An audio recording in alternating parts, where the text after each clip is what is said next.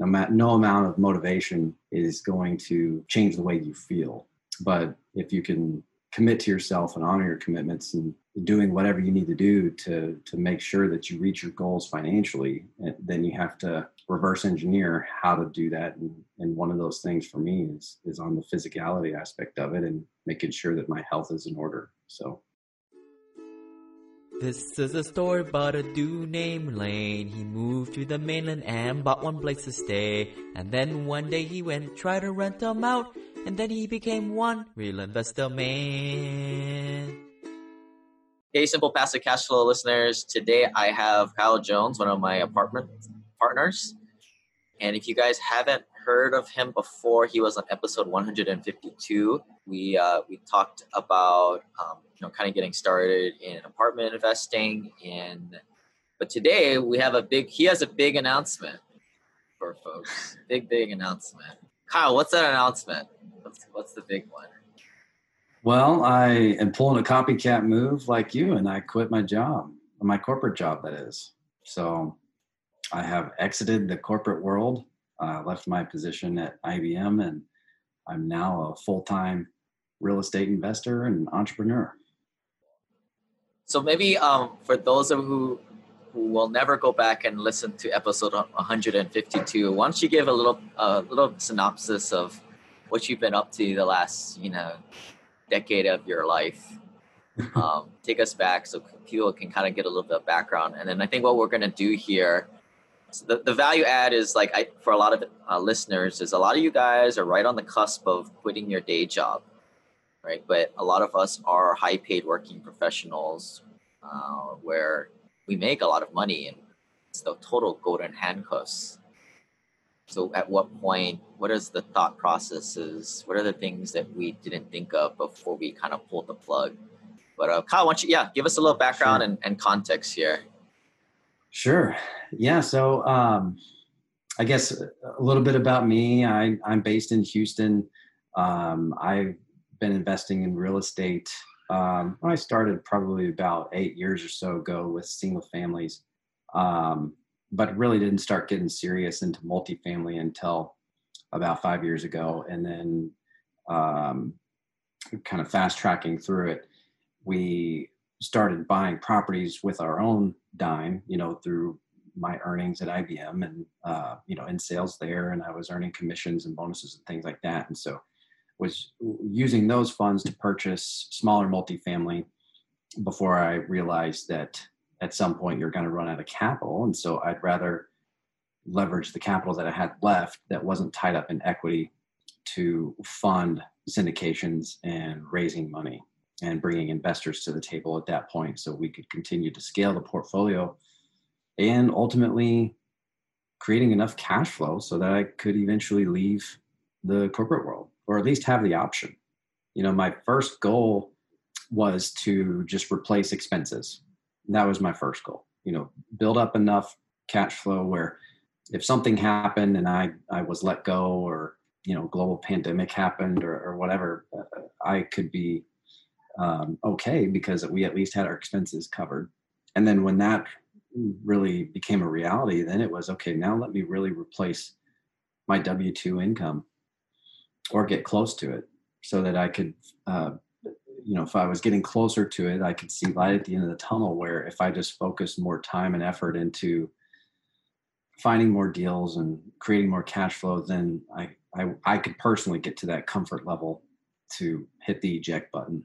But, there's an allure in this space in podcast land and real estate guru land where it's really cool to quit your job and there's like a lore with it and everything else, which I certainly agree with. But I also think the reality is a lot of the people that you might find that do this, they weren't like me and you, where we are we were high paid professionals. They were somebody who had a entry level job and they decided to go all in. Maybe they didn't have a really high risk profile. I have a wife and 3 kids.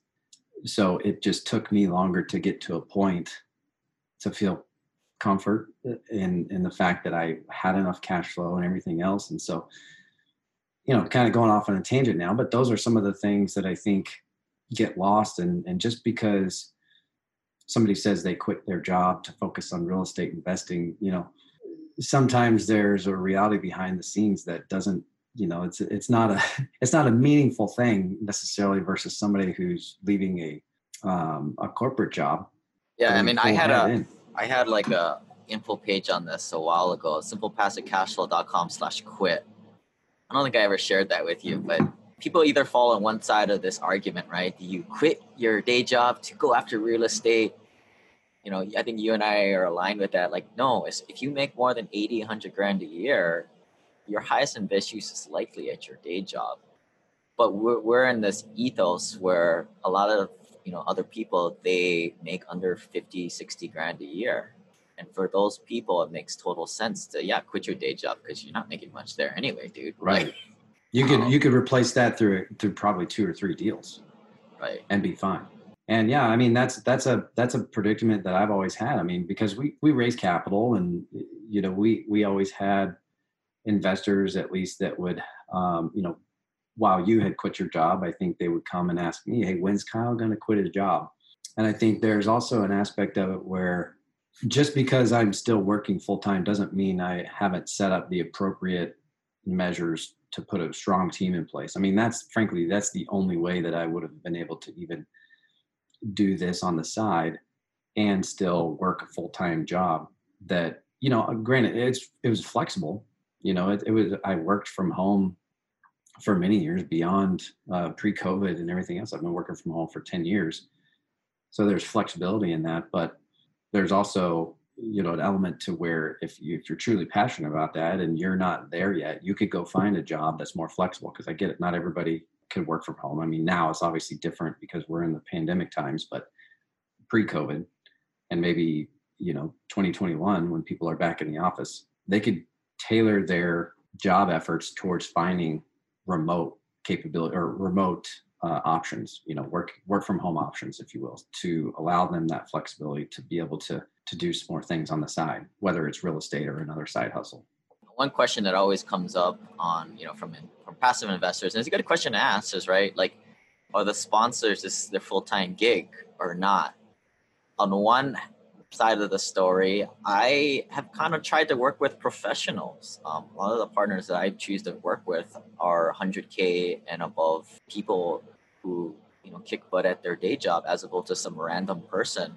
I don't know. I mean, when you go on LinkedIn and you see someone as an entrepreneur, I mean, it's the year 2020. That means you don't have a job. You couldn't find a job, right? So I mean, this isn't the 1990s anymore. We're all tipped off to that. But I mean, do you have any thoughts on that? I mean, there's pros and cons both ways. Yeah. Well, I think there's a lot of relatable skills that I took from my corporate job. I mean, I've always been in sales, so there's a lot of transferable skills with just being able to build rapport, being able to sell a deal. Not only I was selling technology to cut big corporations, but I'm selling deals to investors and getting passion behind that. So also just putting a team together, putting a strong team together, project management skills. I mean, you have those. I have those from just the leadership skills that I developed in the corporate world. It's still putting teams together and then getting behind the team and making sure that you're staying in touch and providing oversight, but you're also not having to get into the nitty-gritty details as well. Like, it kind of reminds me, like, when we have a deal that we closed where there's like 3 properties in there and we're splitting up the accounting, and I'm like, oh my goodness, this is just like how back at the day job where we kind of make things complicated on purpose just to confuse ourselves. It's like, here we are doing it again. Yeah. There's probably a reason why, and we're comfortable with it because we're used to that complexity in a large corporation, respecting the chain of command. I think, working with property managers and other professions is a big thing. Yeah. There's still a big difference between investing with somebody who, current IT worker, still working in their day job. You don't know how much of their bandwidth is going to their day job or running your deal and being a steward of their money. Some people will say, well, I'm all for funding people going after their dreams. I don't want to be the person putting in 50, 100 grand so somebody can feel it out. to finally, Yeah. make it on their own. Right. Right. So Right. now you can kind of fully come out and say that, right? Exactly. It's like the chicken and the egg thing. You've got to have a track record to be able to do that, but also, if you're a high earning professional and you've got a family, you can't just jump ship. For me too. It's kind of scary. I mean, I'm doing it in the middle of this pandemic when a lot of people are unfortunately out of work. Whether the pandemic happened this year or not, I mean, nobody could have predicted it, but this was a year that I was coming into it looking at, hey, this could be the year that I leave the corporate world. And that's what let's kind of unpack this, because this is you've been planning this for quite some time. You already mentioned you have a wife and 3 kids, so you're not just another bro who just goes to the gym a lot. You got responsibilities. Tell us about, like, I know in the beginning of like your corporate life 10 years ago, you were drinking the Kool-Aid of climbing the corporate ladder. Like, what was the mindset of Kyle Jones early 2000s? Well, I mean, frankly, or were you still thinking you're going to make it to the major leagues? No, I mean, and it got tempting here as of later in my career, because I finally did have some of that tenure at IBM, and I was being looked at even executive type positions, and there were other positions that I've actually, even the last 2 years, I had actually turned down that would have set me up to be, director VP type. Yeah, going back, I mean, I definitely wanted to move through the ranks, and my first goal was to work for an organization like IBM or a Microsoft and Oracle, which I worked at all 3 of those corporations. These are large, high-tech software organizations. I think that just mainly stemmed from my dad. So I kind of fell into the trap of just falling in line with the way that my dad did his career and handled that and went about, raising his family. And there's nothing wrong with that. I mean, I lived a good childhood. But for me, it ultimately came down to truly what freedom is. And it sounds kind of hokey, but I mean, if you're working in a corporate environment, you are working towards building somebody else's goals and dreams versus just yours. I mean, obviously there's a subset of that. And that's kind of what we're talking about now. You could develop this career path to get there. I want to be a sales manager and then a director and then a VP. So you have the hierarchy. And that's exactly what I wanted until I did see my dad get laid off, basically forced into early retirement from the company he was working for. Also still a high-tech software organization. And that's really what kicked it into overdrive. And that is also the kind of just that timing of it is what I needed to just kind of get my wife on board as well. She was already supportive, but it didn't really resonate with her until I said, hey, look over here. Look what my dad's going through. Like, we need to figure this out now so that we never have to worry about this. And she got it because she saw what my dad was going through. So that was kind of like the event that kickstarted it and really shifted me into overdrive and being way more intentional about my investing, the types of deals I was looking for and things like that. It's always been about cash flow. Now we're getting to a point where we're doing maybe some heavier lifting. So there's more of an appreciation play in there, but early on and even still looking for cash flow producing deals. So just about getting multiple streams of income. So if you can get, 20, 30K hits and just kind of stack those up on top of each other before you know it, that's where you're at. Your family is very similar to my family. Like, we both have a bunch of poor dads, right, that are still working. Both of them are still working. It's crazy. We have kind of a friendly competition when actually one of our dads is going to pull the trigger and actually invest in one of these deals. They just don't get it, right? Yeah. But so what is it? Some people will say it's either your family doesn't really understand what you do. Like, I think my parents still think I'm like a real estate agent. They don't understand. They still think I should have been an engineer. Or is it just like, you spent all this time building this tenure to kind of blow it away, right? Mm-hmm. Like, what is the bigger of the two? I think in my, because I've had conversations with my dad, and I think he's always said, especially later in his career, he's encouraged me to go after this. And he said, if I had to do it over, that's what I would have done. So he's been pretty transparent about that.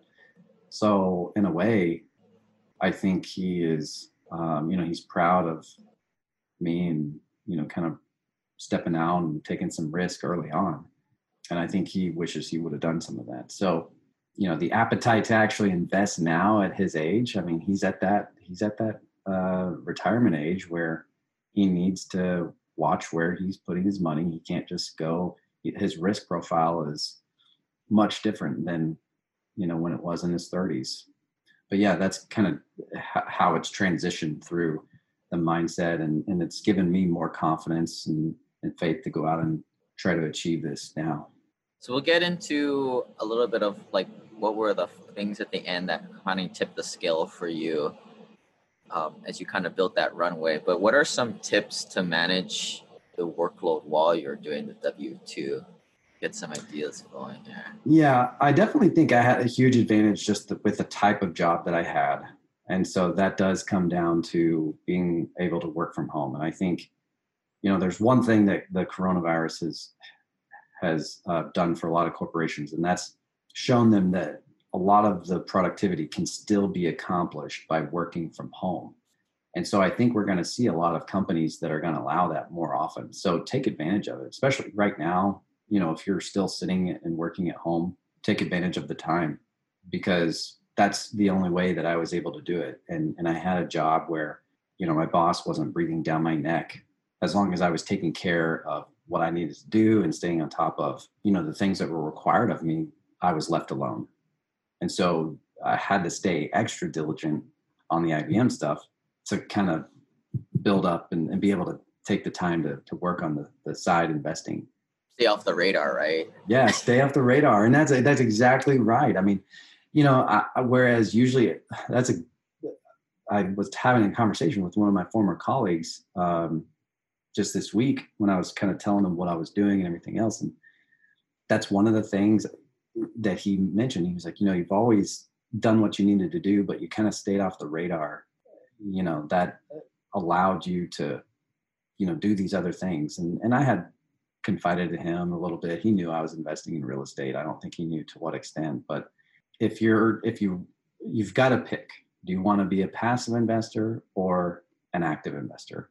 And I think you can achieve true financial freedom through passive investing, but it's going to take working more hours at your day job to get the money to invest passively. Or on the active side, you've got to be able to work essentially 2 full-time jobs and have some nights where you stay up a little bit later or get up a little bit earlier to work on the side hustle. It's just about committing and identifying what you want, but then committing to how you're going to get it done. Been investing with AHP since 2017 to buy distressed mortgages at discounts to offer struggling families sustainable solutions to stay in their homes. When homes were vacant, AHP recognized that lenders frequently struggled as they tried to limit their losses. That's why owner George Dewberry founded Pre-REO, a platform that gets these vacant properties into the hands of local investors like us during the foreclosure process, which mitigates losses to lenders and accelerates returns for investors. A win-win. I'm very excited about this platform that connects local investors with court-appointed receivers in their area to cost-effectively repair, lease, and maintain and rent vacant homes during the foreclosure process and ultimately make a profit. I've been checking out local properties here in Hawaii, and I think it's a great way to finally pick up my home to live in, even though I think homes to buy aren't probably the best. You can learn more about Pre-REO by going to simplepassivecashflow.com/pre-REO. So, passive investing, if you're spending more than a few hours a week researching stuff, you're doing it the wrong way. It should be a few hours a month from a passive investor standpoint. You just don't have the network, or you're just wasting your time on the wrong stuff. Kyle's obviously more of an active investor, but maybe you kind of break down your day a little bit, like especially in how did you spend all the time for your family, right? Because you had to partition things. So if people are a bad passive investor and do spend too much time doing it, maybe they can kind of emulate what you did. But yeah, how much hours did the IBM thing take typically? I mean, I was still. It's safe to say now, right? Yeah, I mean, some days it'd be a full 8 hours. Some days it'd be 10. Some days it'd be 4 or 5. I mean, it just depends on the day and the amount of customer calls that I had and the types of deals I was working. You know, it wasn't always a rigid schedule, but I mean, for the most part, I stuck to my routine, and that was, I mean, one of the things that I did. I'd get up at 4 o'clock in the morning. I know you know this because you know when we've been at some of those conferences, we've buddied up, and my alarm goes off early, especially when your body's still on Hawaiian time. I know that's super early for you, but I know sometimes I'm in the Dropbox and I see you getting up. And I'm like, all right, I got to go to sleep now. Yeah. Yeah. So that's one of the things that that fit my schedule. Rather than staying up late, you know, you've got to kind of pick. I mean, you still want to try to get some sleep where you can, but for me, it was getting to bed a little bit earlier, but waking up at an extreme time so that I could, you know, have the runway, uninterrupted time to do the things that I did to catch up, and then, you know, then sprinkle throughout the day. So I would spend, you know, the first parts of my morning after I, you know, have a morning routine and everything else, doing what I need to do on the real estate stuff and catching up, and then kind of shifting gears. So compartmentalizing, shifting gears to IBM, and then usually had some calls in the morning around IBM. You know, for the most part, if I didn't have any deals that I was underwriting that day or anything else, there might be a day where I'm not really doing anything real estate related, because the whole goal is to find a capable, efficient property manager to do the heavy lifting, so that maybe you're only spending a few hours a week, you know, reviewing financials or reviewing your weekly reports. And yes, we have weekly calls with our property manager, but those are, you know, we would do ours. It'd be hour and a half on Monday and an hour on Friday. So that's only really 2.5 hours of time. And then throughout the week, there were, you know, some one-off questions. So, you know, there's really not now tax time is more difficult. It's much more involved. I've got to be more responsive with the accounting needs and things like that, because people need their K-1s and we need to be diligent with our investors. But like at a time right now in August where there's not much going on, we have some rehabs going on. So there's not a whole lot of day-to-day combat that I need to be involved with. I still get a random call every now and then from our property manager with a one-off question. It's rarely an emergency situation that can't wait for those calls. So I'm going to keep that structure in place because I want to continue to have more free time and really focus efforts in some other projects and things like that, you know, like finding more deals, or, you know, just taking the sophistication up another notch with the way that we operate our deals. You know, there's little things and little projects that I can take on now that I probably couldn't before. So, how do you do you know your kids' name? Do they know you? You know, are you just this guy that wakes up early in the morning and crashes at 9 to 10, comes down for dinner, grabs some ready-made food, brings a bowl? How do you bring that? Do you partition a certain time for that stuff?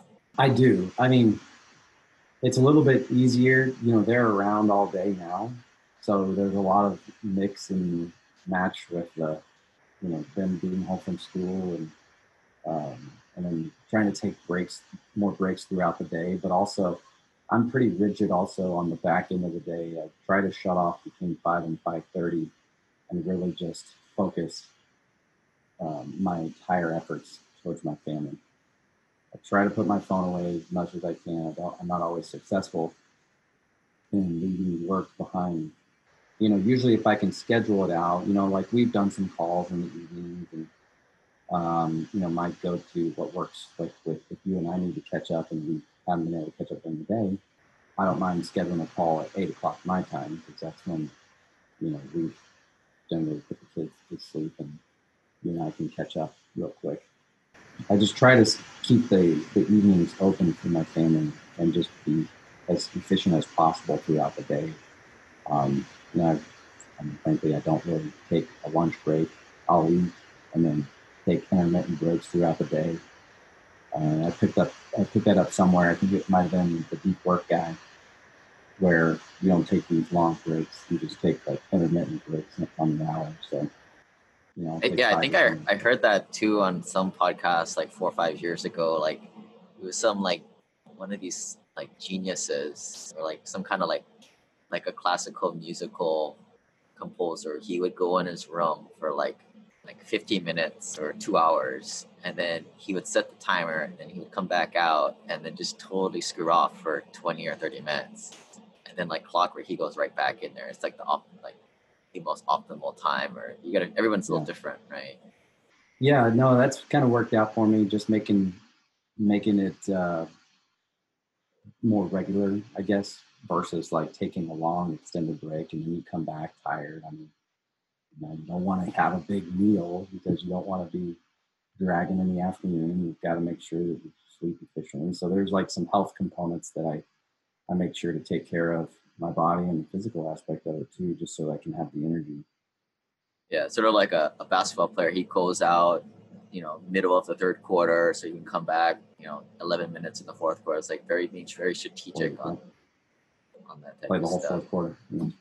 Yeah. So I mean, you and I are a little different. I think when I was working, you seem to be a little more partitioned, right? Like you have phases throughout the day. Yeah, it's not always perfect, but I think I worked maybe my last 4 years of in my day job. I maybe only did about a couple hours of work a day, and it was very steady. You seem to be all over the place with your W-2 job demands, but I was pretty steady. I could knock it out in a couple hours, and then it was just real estate all the time. Yeah, in my job, we were still kind of at the mercy of another person's schedule. So that's a big part of it. You've got to, if you're trying to sell a customer a deal on the IBM side or sell them a product, you've got to kind of work around their schedule, cater to them. So it wasn't always perfect, but I generally tried to have some free time in there every day that was allocated towards doing something around real estate, whether it was around the operational side of it or even just trying to find new deals. Any other tips for the W-2 working stiff out there?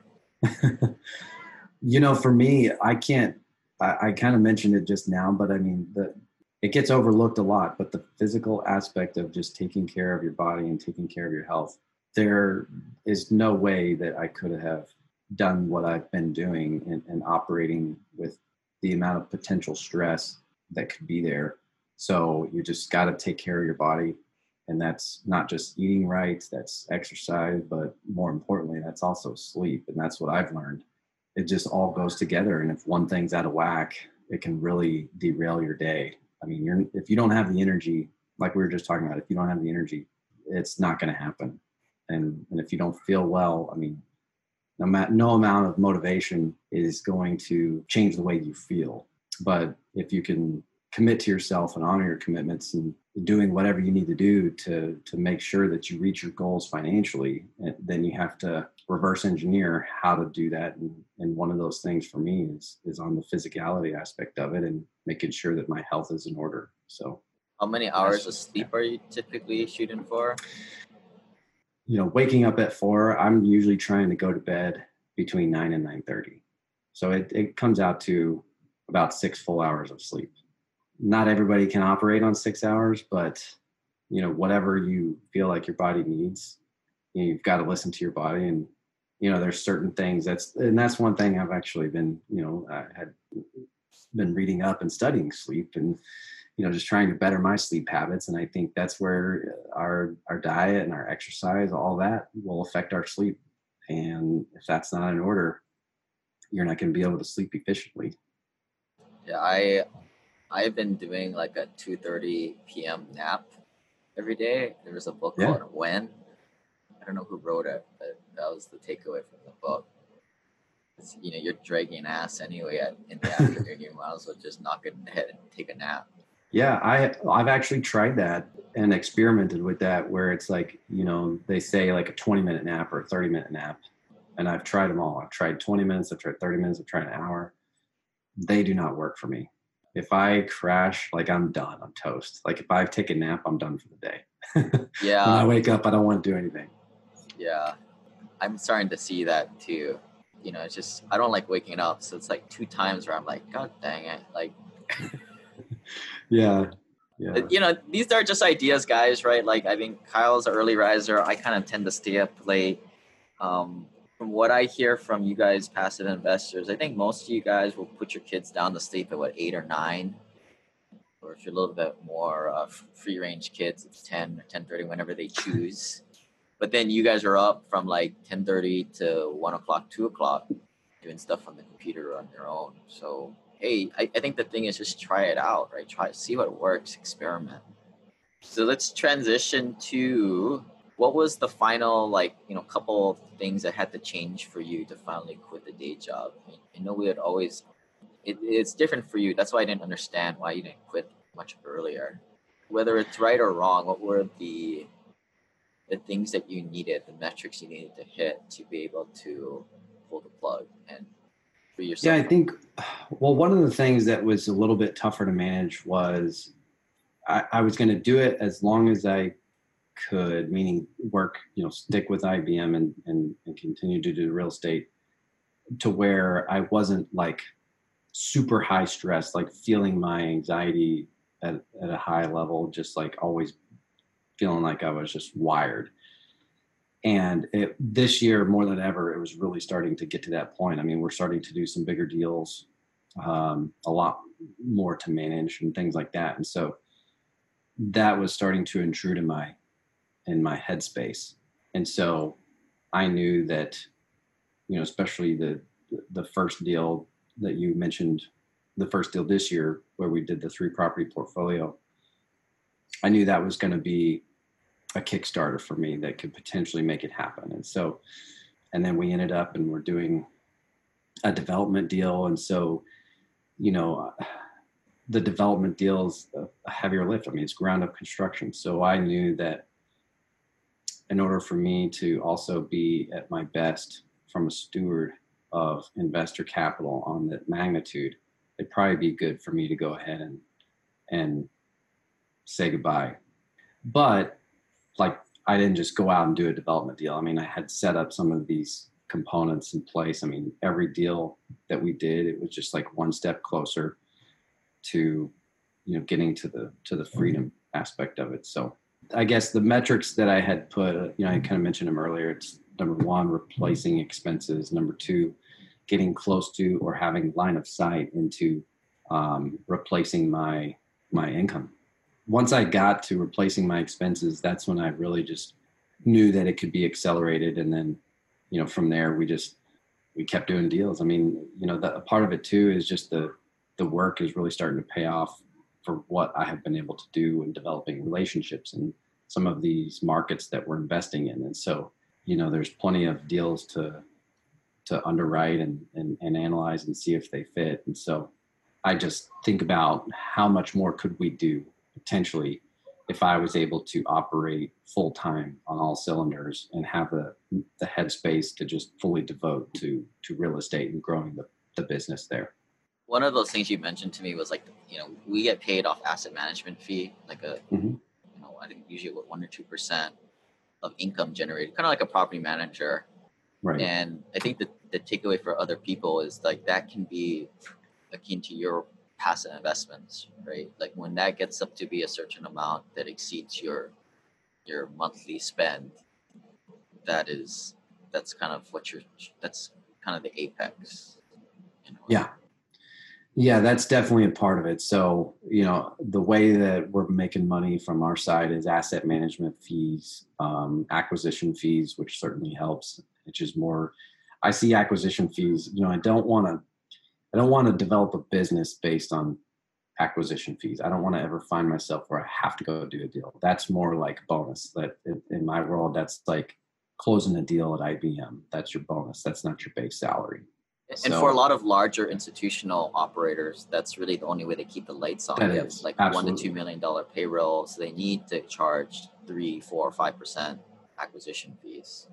Exactly. If they're not doing deals, they can't operate efficiently or they have to scale down.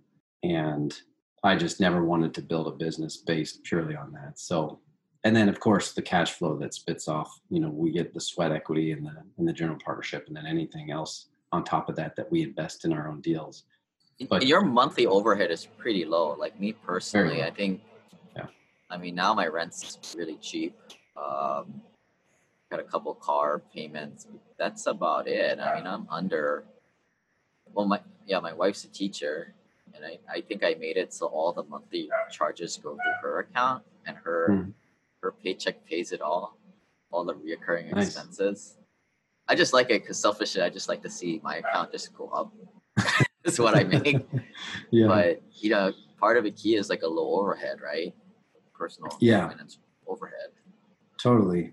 I mean, it's challenging. I mean, we take the joint account approach, my wife and I, but we did get on the same page about setting a budget and managing our expenses, and just figuring out like how many times are we going to eat out a week?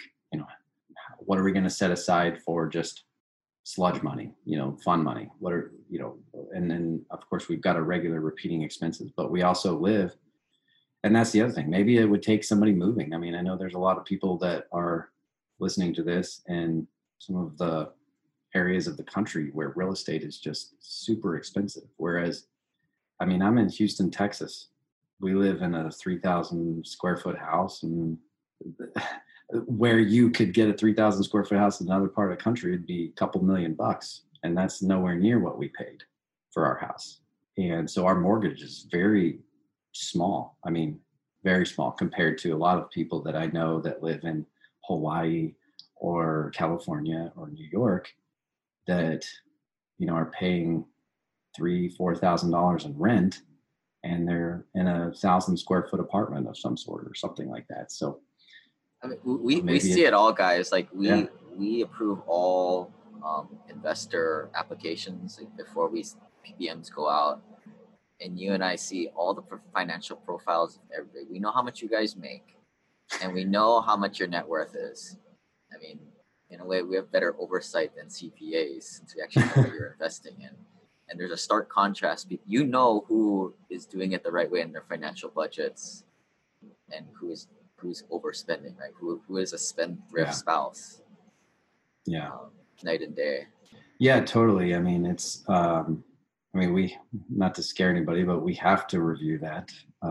We got to make sure that the right people are coming into our deals. But and you're seeing it across the country, not just people who are trying to be in a real estate professional, but you're seeing a mass exodus in some of the coastal climates. I mean, people have been moving from California to Texas for years now. People are moving from New York down to the southern states and like Florida, or they're just moving into the suburbs. So it's been happening for a while, but that might be what it takes. I mean, property in the South and in the Midwest is cheaper than the coastal areas. That's just a fact. And so, that's an easy way to, if you are looking at this and maybe you don't have a family, or maybe you don't have maybe you do have a family, but you don't have a lot of commitments and your risk profile is pretty high and you can work anywhere you want. Why not look at living in a place that is just a lower cost of living and no state income tax and a lot of things like that are set up for you to win, versus the alternative, which doesn't leave a whole lot left for you to put back to invest at the end of the day after you pay all your taxes and your high cost of living and all that other stuff. But at the same time, Kyle and I did not make over $300,000 at our day job. So what can we say? And, I guess that's probably might be a good problem to have on the one hand, but yeah, it's going to take you a lot of passive investing to be able to replace that income.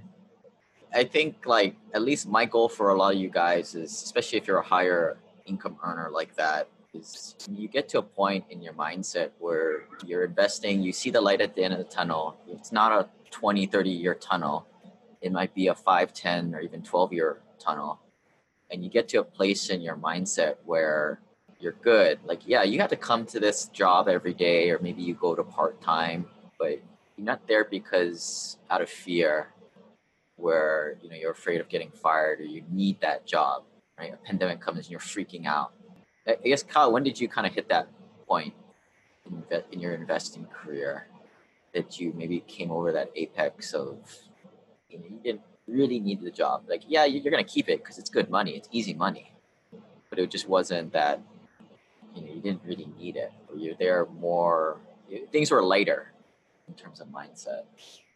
Yeah, I think, especially on the topic of really high earning professionals, it might be challenging to get out there and really try to drum up deals. And maybe they do have a really demanding job. And so they frankly might be better fits to invest passively for now until something changes. Maybe they get a new job later on where they have a little bit more free time. Maybe they are required to be in an office right now at the moment, but down the line they go and they get another job, or frankly they decide that the stress of the environment that they're in is too much, and they are willing to sacrifice a little bit financially, and allows them to have more time to go find deals. But I mean, either way, I think it can be done. It's just, what is your stress tolerance? What's your risk tolerance? And what are you willing to commit to get there? Yeah. At what point when you're investing did you kind of see the light that this was going to be your days at IBM were numbered? Well, I mean, for me, I was thinking through it. I mean, obviously I was coming into this year knowing that this year could be the year, just based on the pipeline that we had and the deal volume that we had in front of us. It wasn't ever like I was running from IBM, and I still don't feel that way. I feel like I'm running towards something in real estate. Really, when we started finally closing a few of these deals that we had in the pipeline, that's when it started becoming a better reality. And once we got through a big part of the due diligence process on this development deal that we had, I knew that this was probably it. And, I think I shared that with you when we were doing our due diligence trip and in Huntsville, and that this could be it. And sure enough, I mean, here we are. And April and May were a little scary. We've never been through a pandemic. I'm happy. Before. I'm still a little bit nervous about it. What was that? Oh, April and May, a little bit of stress and anxiety. We have never been through a pandemic, but after seeing collections come through, sometimes even stronger in some places. Yeah, that was also key too, because you're right. I mean, okay, knowing what I know, I knew that this year could be the year. And so I was having those thoughts in March, hey, maybe this will be delayed a little bit. Maybe it's not this year, not knowing what collections would look like over the next couple months. But yeah, you're right. Collections have been where they need to be, if not better in most cases. So that certainly helped and gave me more confidence that, hey, this is actually working. This is a good, strong asset class, and it's tested, and we're testing it now. Maybe we're not through the entirety of it, but it sure feels like things are progressing, and at least at our properties. Yeah, so things happen for a reason. Most successful people, when things happen, they understand that another door opens. So that can mean, in Kyle's case, a pandemic happens, it stress tests his theories that workforce housing works, or it could mean somebody loses their job and finds a different one that has a little bit more free time to go finally pick up some single family homes, or, even, I'm sorry if you lost a whole bunch of money in the stock market, but I'm like, well, wake up. It's a bunch of fake money out there. Easy come, easy go. It's time to start investing in real assets. But yeah, Kyle, let's wrap up here. Take us to the story. How'd you let them know? Was it just like a little handwritten note, or some people put like a bag of dicks is what some people tell them. Oh no, no, nothing like that. Yeah, you got like along I with said, your I folks. wanted to. Well, there's always that what if factor. BMs, MF anybody and get out of there. But I just, it wasn't anything special. I just called my boss. Now I kind of rehearsed what I was going to say before I called him for a few minutes. But I mean, I've been rehearsing what I was going to say for a month, just said, hey, it's time for a new chapter in my life. And I'm going to start focusing on real estate investing full time. And I'm leaving the corporate world for now, and just kind of left it pretty casual and just real politically correct, real neutral. And he said, no, that's great. In fact, he might be a potential investor because he said, hey, I'd like to learn more about that because I've got all this money because I'm your boss and I'm rich and I need a place to put it. So who knows? He may or may not invest. I mean, my boss and I had a good relationship. I think if there's one takeaway that, people can glean from this, it's, at least in my experience, you go through work, you have some politics, sometimes things tick you off, but you forget about that, right? When you're outside the day job, it's just, you wonder why, like when you were in it, it was such a big issue. And when you don't have to go to the day job, you don't have to deal with all these people. It just seems a part of your life that you didn't really need to do it. And now your life can really start now, right? Okay, well, yeah, Kyle, thanks for joining us. You want to get your contact information out there for people to get a hold of you? Yeah, sure. You can post in the show notes, but my email is kjones@truepointcap.com. My website is www.truepointcap.com. All right, everybody. Well, you have to keep working the day job. That's cool. Just know that your days are numbered and, enjoy it, right? Whether you're working a day job or not. Life's short. So, all right. See you guys. This website offers very general information concerning real estate for investment purposes. Every investor situation is unique. Always seek the services of licensed third-party appraisers and inspectors to verify the value and condition of any property you intend to purchase. Use the services of professional title and escrow companies and licensed tax, investment, and or legal advisor before relying on any information contained herein. Information is not guaranteed, as in every investment there is risk. The content found here is just my opinion, and things change, and I reserve the right to change my mind. Above all else, do your own analysis and think for yourself, because in the end, you are the only person who is going to look out for your best interests.